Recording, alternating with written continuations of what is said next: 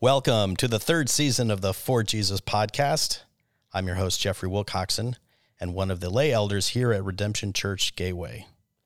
This season, we're going to be talking about work, careers, taking our faith into the marketplace, and some practical advice. This episode is about engineering. In 2018, 393 institutions in the United States awarded at least one engineering degree at the bachelor's, master's, and doctoral level. The three engineering disciplines producing the most degrees were mechanical, computer science inside of engineering, and electrical engineering. Some studies report there's a shortage of engineers that could affect future infrastructure projects. New airports, schools, hospitals, power and water systems, along with projects in robotics, renewable energy, and 6G networks. According to the United States Bureau of Labor Statistics, there were approximately 2 million engineers, 700,000 engineering technicians and technologists, and 4.1 million computation professionals in the U.S. workforce in 2018. Today, we're going to talk to two of them. I'm excited to be talking today to Trevor Newland and James Parks. Thank you both for your time. Thank you. Thank you. All right, a bit of background. Trevor, we're going to start with you. Tell us about your family. Tell us about where you work and how long you've been attending Redemption Church Gateway. Okay, I am married to Janie. I'm a Brit and my wife is a Scottish Brit. And I have 3 kids, all born in Scotland, so that makes them Scots. We've been living here for 22 years, I think now. And we've been in Arizona for just over 3 years, and we've been part of Redemption for about that time. Mm. And do all of your kids still live in Scotland, or they live here in the United States? No, one lives in New York, another one lives in Mississippi, and another in California. So kind of really spread. Oh, wow. So, and I think your wife travels quite a bit to see the kids. Yes, in fact, right now she is with my daughter in California. Oh, that's great. Our daughter. James. Yes, I'm married. My wife's name's Rebecca, and we have 2 daughters, Rachel and Mia. We've lived in Arizona now roughly a year, and been at Redemption about the same amount of time. We began there in May of last year, so excited to be here. Nice. Well, James, let's start with you. So where did you used to work, and where you currently work, and kind of tell us about your role. Sure. I worked coming from Indiana, Lafayette, 30 years, retired from Subaru manufacturing facility there. My role there when I left was administrative supervisor in the stamping department. There was various hats I wore on a daily basis, from safety, environmental, budgeting, and manning. So many opportunities there. And now I currently work for Lucid Motors in Casa Grande, a new startup EV company. The role I have there currently is a training specialist. An EV electrical vehicle, correct? Correct. Yes. All right. Trevor, where do you work, or where have you worked also? Okay, so I've been in the semiconductor industry for most of my career, which has had its ups and downs. And as a result, I've had to move quite a bit. When you're high, you're very high, and when you're low, you're very low. Lost my job more than once. Yes, work for NXP now, designing chips for cars. Oh my goodness! So you're both engineers, and you're both roles in within engineering, and you both work for automotive. That's amazing. So Trevor, you were telling me that electrical cars, and correct me if I'm wrong, have twice as many chips as gas combustion engines, correct? That's correct, yes. Wow. Yeah, and that's going to prove to be a problem because, as you are well aware, there's been a recent shortage of cars, and half of that reason is there's not the chips for them because everybody ran out. What? Ran out of chips? Yeah, the fab shut down. Because of COVID? And they weren't manufacturing cars. Wow. And then the car manufacturer said, okay, time to start. And it takes a lot longer than that. And with the increased demand for the new cars, for the new technologies that are coming in, particularly the electric cars, the demand is really high. And there's going to be years of struggling to get the silicon out there. Yeah. So when did you both know that you wanted to go into the engineering field? Was it pretty early on? Was it something in high school or college? I think for myself, once I began work and I got into Subaru and I saw just the development of the car and how all the equipment and everything worked, that kind of sparked an interest for me. And that began my path down that engineering course, and going to school and learning, and just being able then to come back and actually put it into really application to what you do every day. Trevor, what about you? When did you know? I loved electricity as a kid. I took apart motors and anything I could take apart to discover how it worked. And I was very good at fixing things, so I thought my career would be fixing things. Like a mechanic? Electrical, electronic stuff. So my mother told me I used to take everything apart until about the age of 11, when I started being able to put them back together again. Wow. Working. Wow. So I've heard that that most engineers have kind of a particular set, kind of a mindset that makes them great for engineers. Or you can talk to a young man or woman and they're like, oh, they have a mind for engineering, or they have something that would make them great engineers. Like, what is that? Actually, what makes a great engineer? Somebody who has a creative spark. Really? And that could be background in music, in art, in writing. It doesn't have to be engineering. I'm a musician. It doesn't make me a great engineer, but it actually is that creative spark. Interesting. James, what do you think, like in terms of that mindset of an engineer? I think, you really want to be able to be visionary, and you can see what could be. So from nothing, you can create something. And that sounds familiar. Yeah. Our creator God. That's right. Yeah. Is he the ultimate engineer in your guys' mind, or designer? Absolutely. Yeah. I mean, I'm super privileged because I get to be creative as part of my job. And talk about working in the creator's own image and being made in his image. And I'm just super fortunate to be able to actually do that and get paid to do it. Oh, wow. Did you both have parents that were in engineering or any kind of similar field, or is this was kind of new to your family? Not from, my father was a sea captain. Had to do some engineering as part of that, but that was not his job. Yeah. What about you, James? Yeah, for me, it was a new kind of path to take. No one in my family had been in engineering. Nope. So I was the first. Wow. So what are some of the challenges that most engineers face now in terms of just the day-to-day job? I get to do the impossible. The further on you go, you don't get the easy stuff. You give that to the junior engineers. Yeah. The impossible we do kind of straight away. Miracles take a little longer. Yeah. Kind of like sending people to the moon. Yeah. I can tell you from an engineering point of view, from my understanding it, what they did was nigh on miraculous with the technology they had then. Yeah. Yeah. Well, yeah, because I've heard that we have more computational power in our cell phones than we do that was on the capsules, which is quite amazing.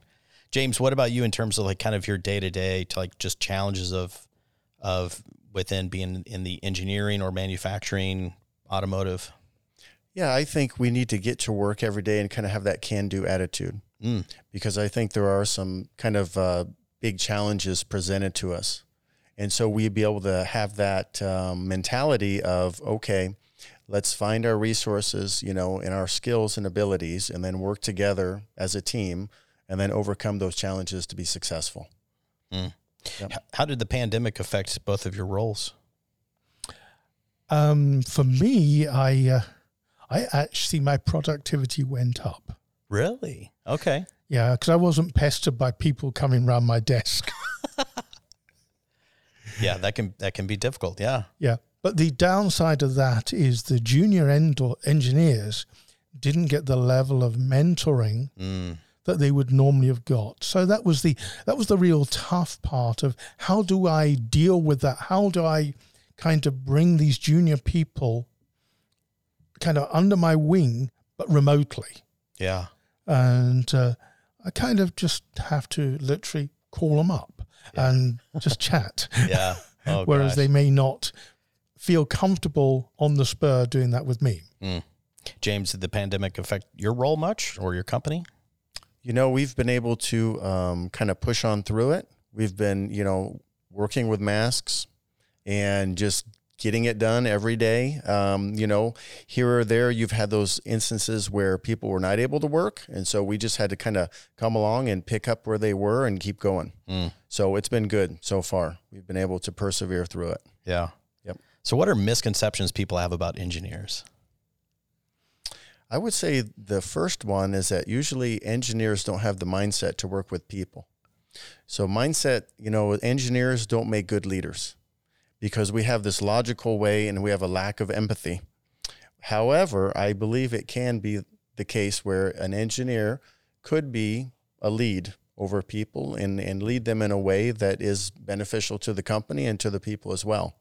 But you have to think, kind of with the attitude that we're going to make it happen and we can do this. And even when it goes against your natural instincts, it's not, something that's maybe comfortable, but you have to get comfortable doing it. Yeah. Trevor, what about you? What are misconceptions people have about engineers?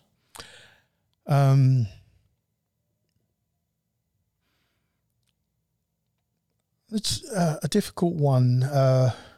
Being an engineer myself, they definitely don't understand what we do. Oh, normal people. Yes. Because it's either really high tech or high thinking or very, the depth of technology that you're working with. Yeah. Or the concepts. Yeah, because a lot of the time I'm just paid to think. That's interesting. And so, so talking about having people come by your desk and interrupt your thinking, you were saying like that was one of the benefits of the pandemic is you didn't have that, I guess, interruptions from thinking. Wow. Okay.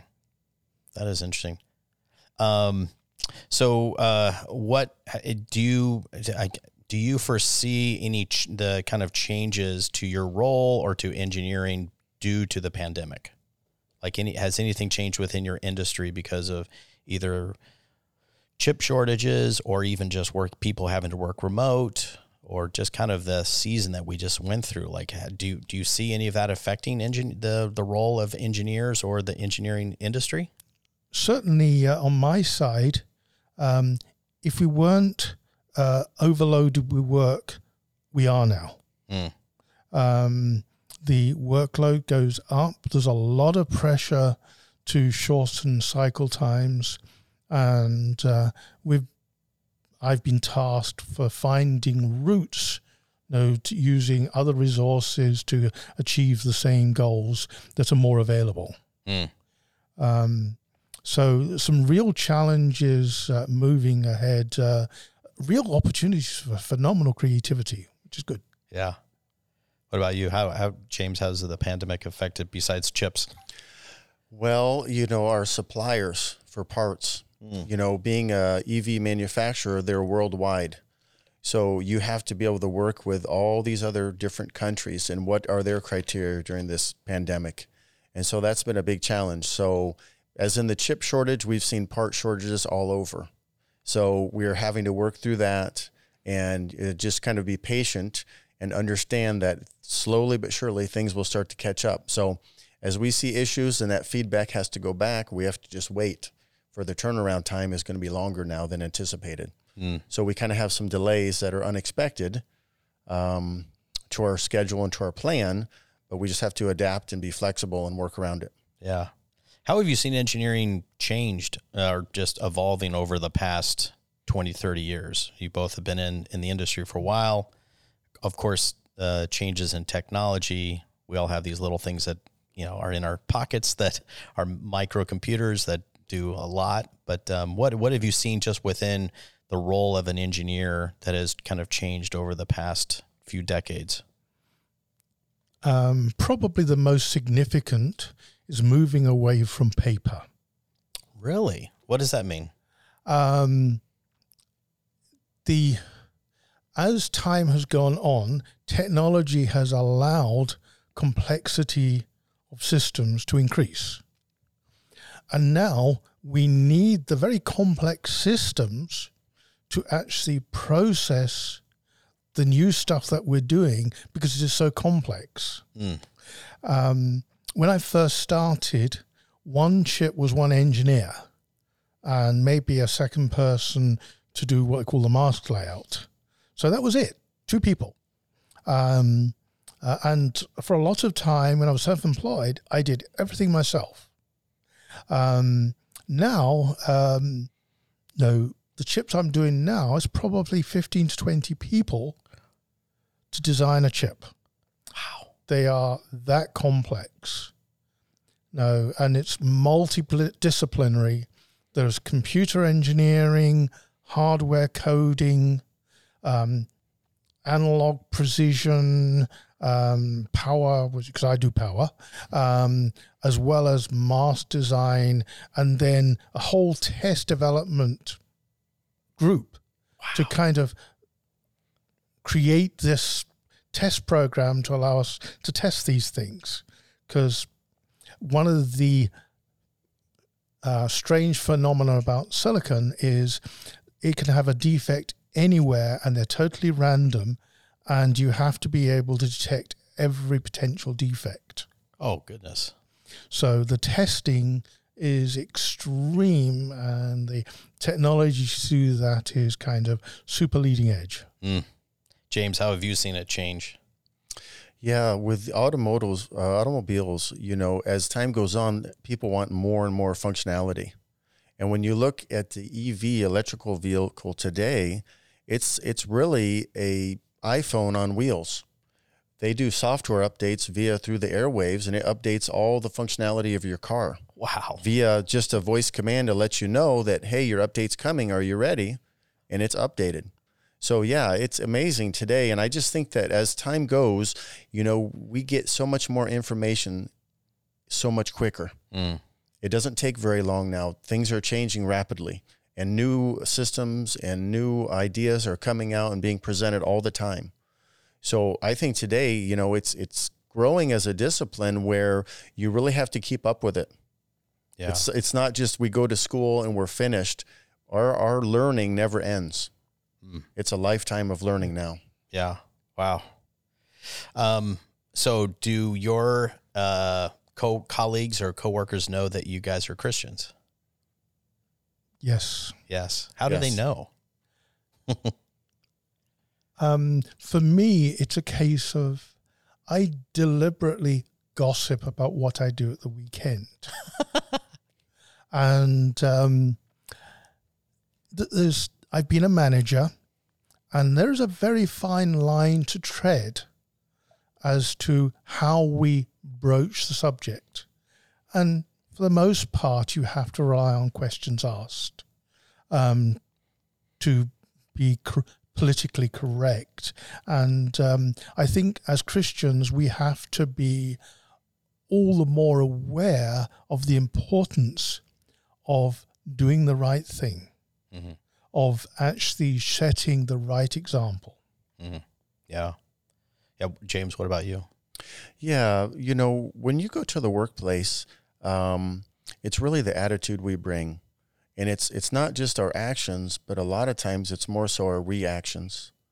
You know, when things come your way that aren't the most pleasant, and how do you take those and handle it? And how do you go with it? And people notice. They see these things. And yeah, like you mentioned, if there's events in your life that are taking place, let's talk about them, you know, in a way that's open. And so there's really no doubt in their mind where you're coming from. Yeah. You know, they don't have to guess like, oh, you know, there's something maybe different about him, but we're not sure what it is. Well, it's Jesus. That's the difference. Yeah. And we don't have to be afraid to let him know. I mean, I know for me, a lot of times, all the meetings I have on Monday, the first couple of minutes, oh, hey, what'd you guys do this weekend? Oh, we had a barbecue, or we went and saw this movie. And so I had date night, and I did some yard work. I went to church on Sunday and you know, had a great barbecue or whatever. And so I don't linger on it too long, but I do kind of throw it in kind of the list, and just to see if there's a reaction. So, but I remember someone said recently, because of the pandemic, you don't have those kind of water cooler moments. And now it's kind of like you have to be at least a little more deliberate, you know, over Zoom or kind of the different meetings that you have remotely. So how do you see God's power, creativity kind of in your work? Like, you're working with electricity, you're working with manufacturing and design, like, you know, anything that you've seen in your career, like, it's like God exploded because you found this thing out or tested something or something within your work.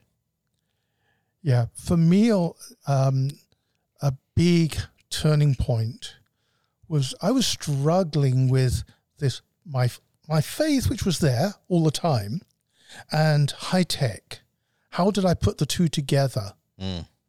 And I really struggled for years and years over this. My career was blossoming. I was becoming very well known in the industry for what I was doing, and I was given tougher and tougher tasks to do as a result.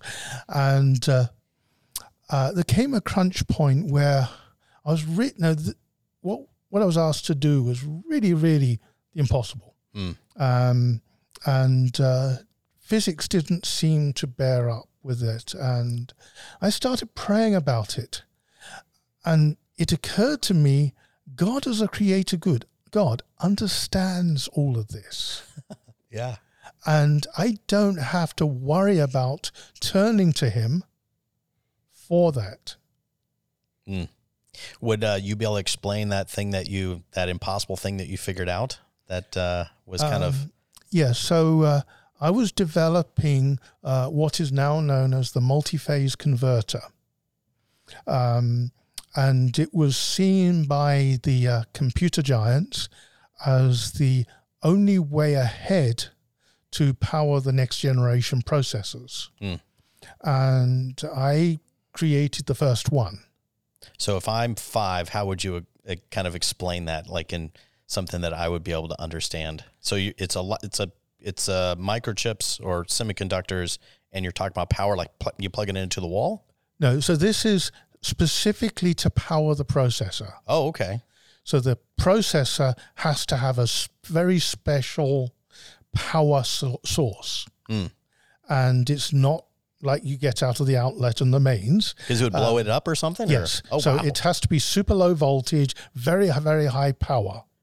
And for the electronics to work super, super fast. And to do that breaks all the normal rules of what you want to do for power. Wow. And so for years and years and years, this multi-phase solution to power the processor has been in every computer, even in your phone. Wow. It has the same power solution. And they'll look at my first attempt and laugh at it because it worked, but it wasn't very good. Oh gosh! And from that, we developed. There's a better way of doing this, And now everybody does exactly the same way. But wow, that's fascinating. Are there particular challenges as a believer within kind of the engineering field that would be unique? An awful lot of people I work with are agnostic. No, they work in high tech and they struggle with this exactly the same thing. How can you believe when you've got all of this high tech around? But for me, the importance of the thing is that I see the creator in every level of science, and I see his signature. And even in electronics, that is his signature on it. And the deeper you go, the more you realize this was the same guy who developed this as well as everything else. And there's the same patterns, the same signature. And you kind of, people who look at my work will say, oh, that's Trevor's design, because I have a style. Yeah. God has a style. And we just got to see it. Yeah. Oh gosh, that's cool. James, what about you? Like any particular challenges as a believer and within the engineering field? I think that, just looking at, our natural resources that we take and we create something with, and having that perspective of, okay, there is an intelligent designer. And, like Trevor had mentioned that, a majority of our colleagues are non-believers. And so in their mind, man does it all. Man is supreme. And we are, we on this earth are in control. However, as a believer, we have to think differently. We realize that we are not in control, and that, God is there in everything, even though they don't see it. But that's where we can kind of, by example, I think, show them sometimes that man is limited. We have limitations. We don't know all, and we cannot do all. And we have to rely on someone that's greater than us to accomplish those things.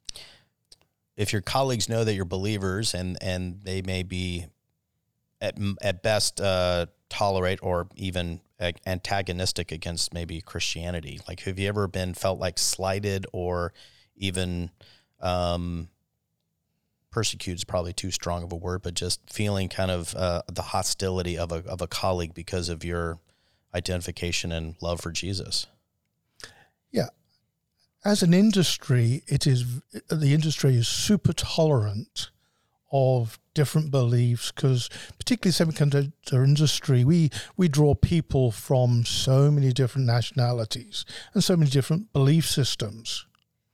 But there have been cases where my belief system has very much rankled against a colleague, and has chosen to be very hostile. Yeah. What about you, James?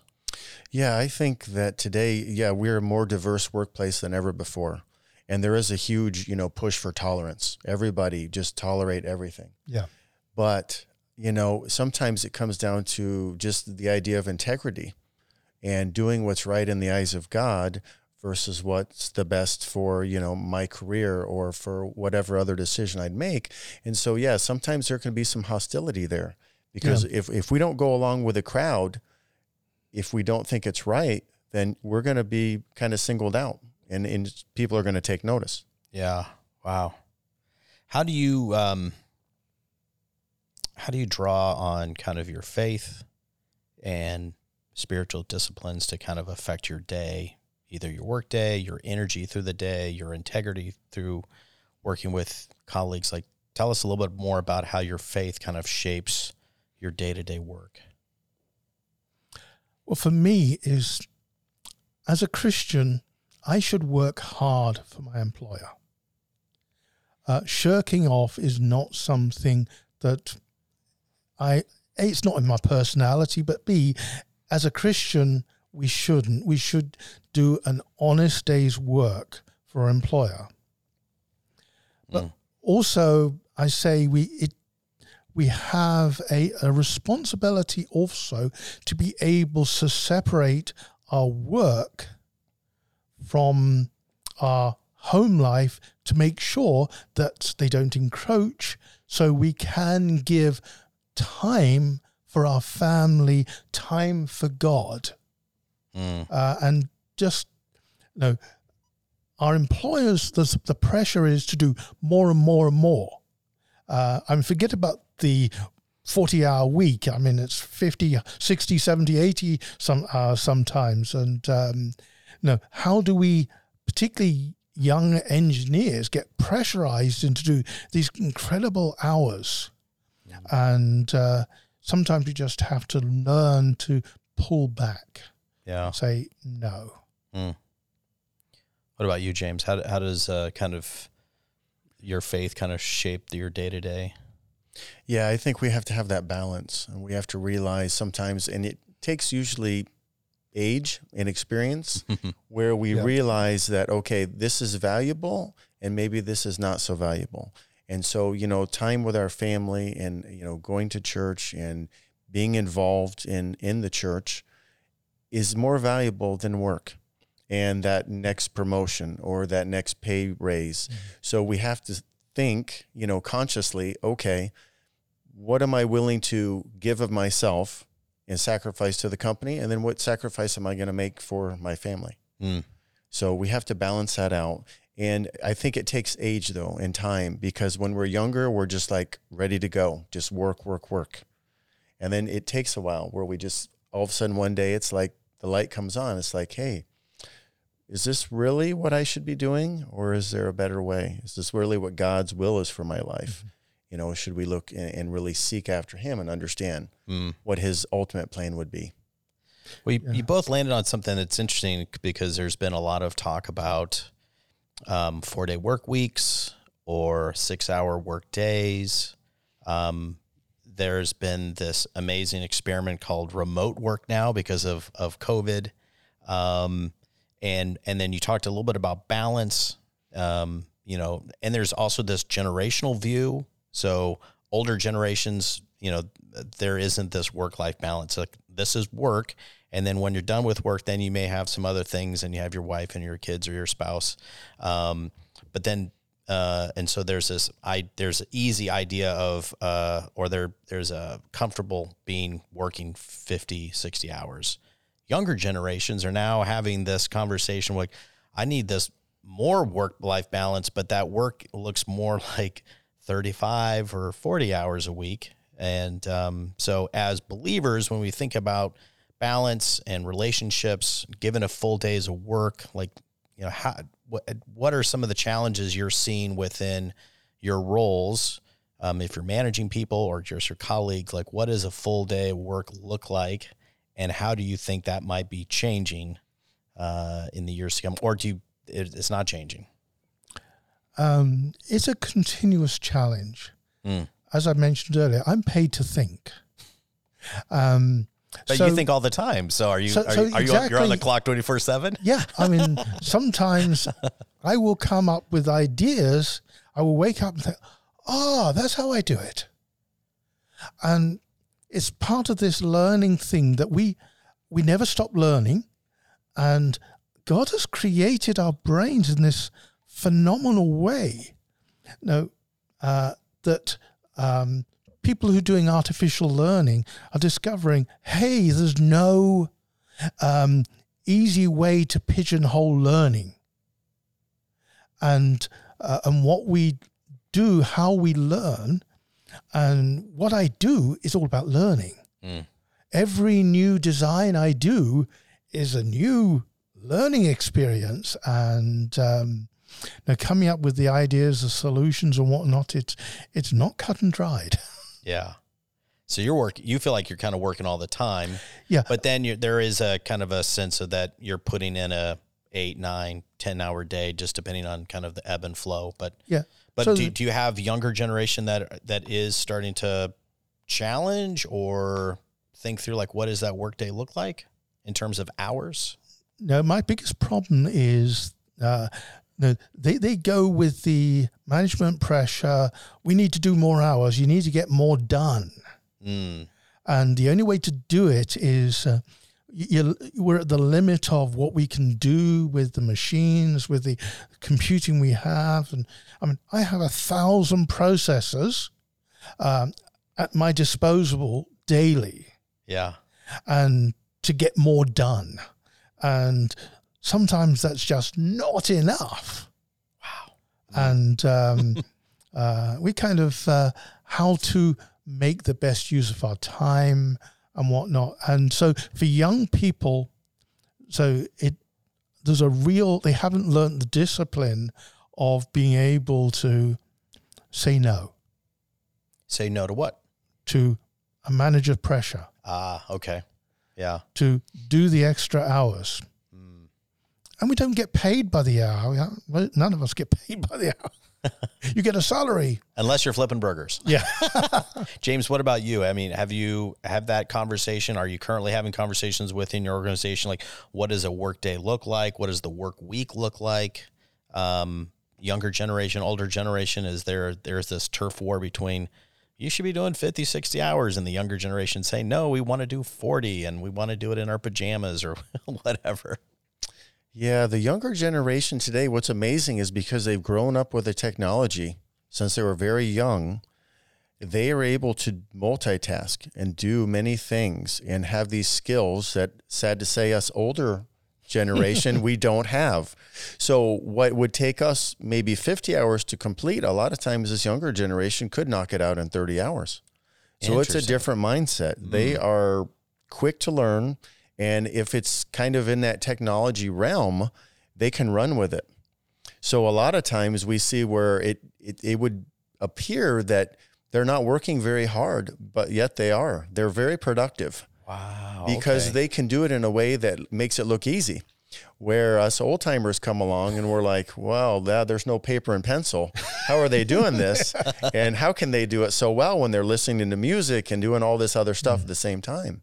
So it's a challenge to understand how they think and what their life balance looks like sometimes, because it is very new to what we have been used to. You know, we're used to going in and doing that 40 hours and then Saturday or Sunday if necessary. And they're like, no, my outside of work is more important than the inside of work sometimes. So if I can come up with a workaround to get the same thing done quicker and have that outside time extended, I'll do it. Yeah. It's interesting. I was talking to my father-in-law recently about just this idea of a shorter work week or something like that. And he's like, oh, Jeffrey, France tried this, I think, back in the 70s. And what they found out is people, yes, had a shorter work week, but they went out and found another job to do when they weren't working. And so I'm like, oh, that's interesting. But it comes back to kind of this idea that God has designed us to work. We do live in a broken world, so work is broken. But there is a sense that we gain a lot of dignity and joy, and means to provide for families and provide for ourselves through our talents. So as engineers, and thinking that how God created you, like what are the things of your work that just get you excited, where you get to praise the Lord, like, I get to do this today, or I get to work with this team, or I get to think or be creative, or like, what are those times when do you have examples you can think of? Like, Lord, I love you and I praise you because I get to do this thing. Yeah. For me, the technologists are coming up with better, smaller, faster processes and whatnot. And we call them technology nodes. And every time I get to use the new technology node, it's kind of, okay, what fun can I have today? What can I do this time that I couldn't do last time? And it's great because we get a new technology node and there's new solutions. So, hey, we get to write new patents and whatnot. So everybody thinks I'm super brilliant, and I'm not. I'm just an idiot. What about you, James? Anything that you do that gives you praise to the Lord? Yeah, I think every day we're coming in, we're getting new people, and we're on a cutting edge, technology of this, EV world. That's kind of just barely the tip of the iceberg of where we're going to go with it. And when you see new people coming in and they get excited about it, and we're able to teach them and show them and, use that lifelong experience and pass it along to them, that's exciting. That's something to get up every day and praise the Lord about. Oh, that's awesome. So imagine somebody maybe a few years removed from college or trade school, and they're kind of in their the first couple of years of their career. Like, what advice would you give them in terms of either things that you've learned, things that you've passed along to other kind of employees or colleagues, in terms of just being a faithful employee to your employer? For me, I would say it is practice. Practice. Yeah. It's all about becoming an expert in your field. And sometimes you get the opportunity to practice that in your own time. I practiced design. At home, I had my lab, and I would build stuff just to build it, to get the experience of doing it and learning to solve the problems. And I developed an expertise in design, which then became valuable to my employer. And it is too easy to kind of expect your employer to spoon feed you, when what they really want is for you to take the initiative, learn yourself, and find the courses, take the courses. Learn it so that you're ready for the next development. Wow, that's valuable. So always learning, always practicing. Yeah, I mean, I've been doing chip design for over 30 years, and I'm still learning. That's cool. That's cool. James, what about you? What advice would you give to that kind of new employee? You obviously are seeing lots of new employees come in over at Lucid. Yes. So, we would just tell them, my advice would be to just take it slow and steady. We want to just pace ourselves. This is a career, and it's going to be a long career, and manufacturing is not easy. It is a tough industry to be in, and a lot of people can get burned out, and then they just end up leaving, and they go to a completely different field. So what you want to do is just pace yourself. You want to take those moments of, success and victory and relish in them, because they're few and far between, because there's a lot of hard work in between those points. So you just work, do what you can for your employer, give it your best. I've always had the mentality is I'm working for the Lord first, and I'm working for the employer second. So if God's watching me, he's going to be pleased with what I'm doing. And I just want to have that mindset. So you just pace yourself, do the best you can be, be the best you can be, be that model and example for others to follow always. Yeah. I know some writers have been talking about kind of this difference, or they categorize someone's talents into soft skills and hard skills. So hard skills may be your competency, your education, your experience. So if in the field of engineering, you being able to complete the task that your boss gives you in terms of designing or creating or coming up with a solution.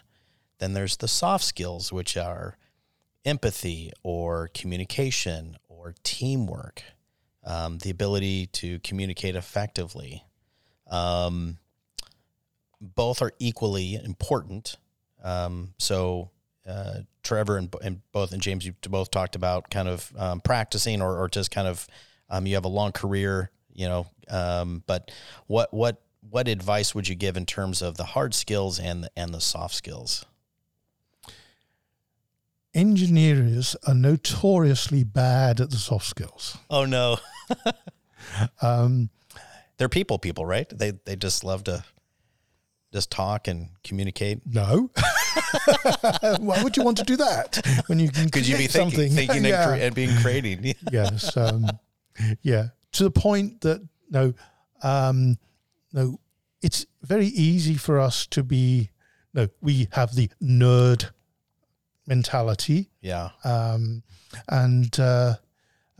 maybe be described as socially inept, and because we get so engrossed in what we do that it can easily be misinterpreted. And and being able to pass our knowledge on, I mean, it is super important. And a lesson I learned fairly early on as a young Christian in my career, and I was taken on by a Christian HR guy who saw that I had potential, but I wasn't going about it the right way. And he reminded me about the importance of what's our legacy. The products we design are not our legacy. It's the people we influence, we train. And I did not take fools gladly. Now, all these younger people around me, they were wastes of space. And for me to then have to say, okay, I've got to bring them up to where I am and mentor these people to see, A, their mistakes, and B, how can they make themselves better? How can they improve what they do? Knowing only too well how fallible I am, and maybe they'll see some of the mistakes I'm doing. And that was a seed change fairly early on in my career. And it's tough sometimes to keep that going, to bring on young engineers. And I've got some real successes that are people who are super successful now and say, yeah, I trained him. Now, but was it more the mentoring in, or I guess training around the hard skills or their soft skills? I'm not good at the soft skills, so it's the hard skills. The hard skills. James, what about you in terms of kind of mentoring and shepherding kind of employees around the hard skills and the soft skills? Yeah, we look at it like the mindset and the skill set. So the ultimate goal is we could bring those two together and kind of meet in the middle. Oh, that's good. So is that from Lucid or something you learned from just something Subaru? We've learned from, just in whenever we're teaching and training people, we want to be able to do this. So we use those experience and the knowledge and their training and their education, but then also we want to look at, all those soft skills of like being patient and having the empathy and having a passion for what you do, and how do we transmit that passion to other people. So whenever we're looking, in myself, I always want to put myself in their shoes, remember where I was and where I began, and then said, okay, it would have been great to have someone sometimes come along beside you, but that wasn't always the case. And sometimes you had to learn on your own, but having someone now available, what can we pass on to them? To like Trevor said, is the legacy. What are we going to be remembered for later?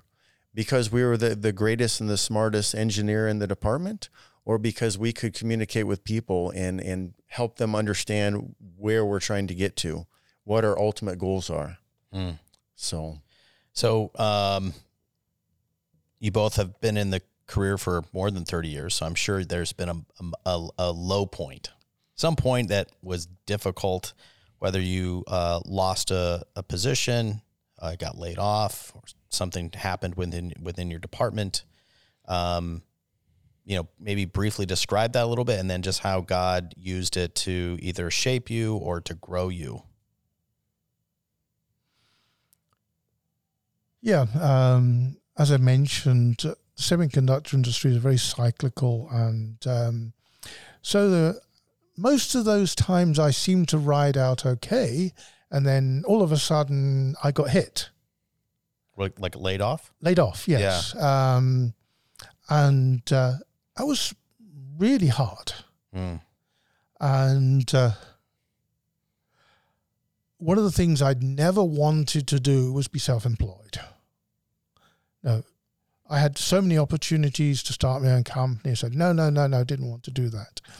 And I just recently moved my family, didn't want to do that again. They just settled down in a new city and whatnot. And so with the encouragement of my old boss, who had to be the one who let me go, basically said, look, if you want to start up on your own, I'll help finance you. Now, I didn't need to take his finance, which looking back, was not such a good idea, but I did manage to make a go at it on my own for a good few years. And I discovered I'm not that good at it. I did some good money and whatnot, but that's not it. It's super hard on the family. And that being self-employed, you're not your own boss, you're everybody else's slave.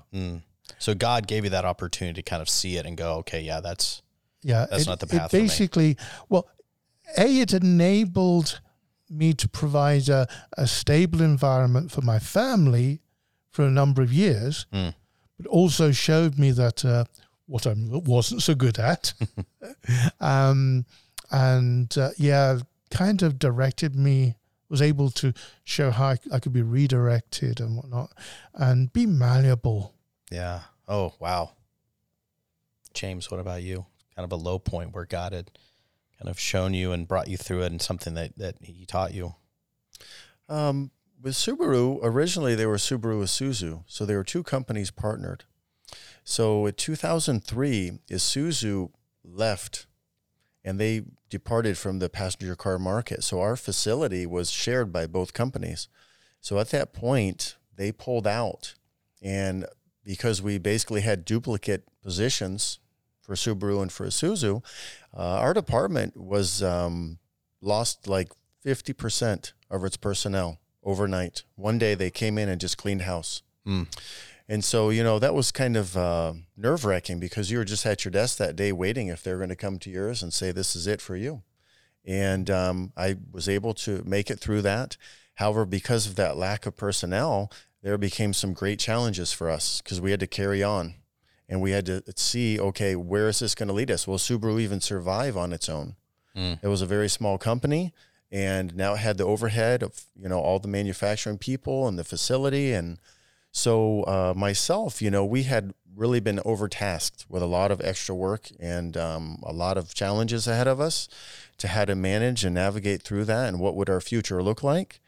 So really in those times, just really relying on God and understanding, his plan is I'm going with it, and whatever he has in store, we're going to get through it. And really, his strength helped me and to really persevere and to go forward and to be able to do a lot of things I'd never done before. Wow. And so that was really, afterwards, you look back and you say, well, that was an amazing time because you could see God really there with you, really helping you to get through it. So that was good. Praise God. Well, it's time for some fun rapid fire questions. If you had a magic wand, what would you fix about your work? If you had a magic wand, bling, just like wave it over this thing about your work, what would it do? Make simulations instant. Okay, you're going to have to explain that. We simulate everything in computers. Oh, okay. Mm-hmm. Because you can't build silicon overnight. It takes months and months and months to build a chip or a million chips. So we simulate everything on a computer. And as things got more and more complex, computing just hasn't kept up. So it can take days for some simulations to run. Wow. So having that done in an instant. Okay, there you go. What about you, James? Yeah, I think like on the research design of things, if you had that magic wand where you could just make that perfect car the first time, just wave it and there it is, that would be great. Then we could use that as the benchmark to move forward. Yeah. Nice. Next question. If God blessed you with $10 million, would you do some other work or the same kind of work? So you don't have to worry about a full-time paycheck, but God bless you with $10 million. Would you do something different, or would you do the same type of work? I get to enjoy what I do. Why would I change it? There you go. I'd probably give it away. Give it away? There. Yeah. What about you, James? Would you do something different or same thing? I think I would take it and use it to be able to go into the mission field. Oh. And then whatever engineering and skills I had and use it and put it to good work in other places that might need it. Great. Yep. Great. What was your first job? So probably, I don't know if you were 13, 15, 16, what was your very first job? Cleaning a bakery. Cleaning a bakery. Wow. Did they ever give you like extras? Oh yeah. So yeah. Oh, that was the perk that kept me. That was the perk. Yes, that's great. Cleaning a bakery. What about you, James? Paperboy. Paperboy. Okay, yep. Great. Yep, I slung a few papers in my day. Next question. Would you rather be more analytical or creative? Would you rather be more analytical or creative? I'm creative, so analytical would be good. Okay, great. James? I think I'd rather be more creative because I think I'm more analytical. So, yeah, that more creativity, that balance of those two and the mix would be great. Yeah. All right, final question. What is the number one quality or value a person can bring to their work? What is the number one quality or value a person can bring to any type of work? A willingness to learn. That's awesome. What about you, James? Yeah, I think integrity. Integrity. To do the right thing every time, even when no one's watching. Yeah, that's powerful. Well, thank you both. Thank you so much for listening. But James and Trevor, thank you for being just faithful workers, faithful to Christ in your jobs, faithful to Redemption Gateway. This has been a great conversation. Thank you for sharing. But for those of you listening, we love you. We hope this has been encouraging. And in Jesus' name, amen. Amen. Thank you both. Thank you. Thank you.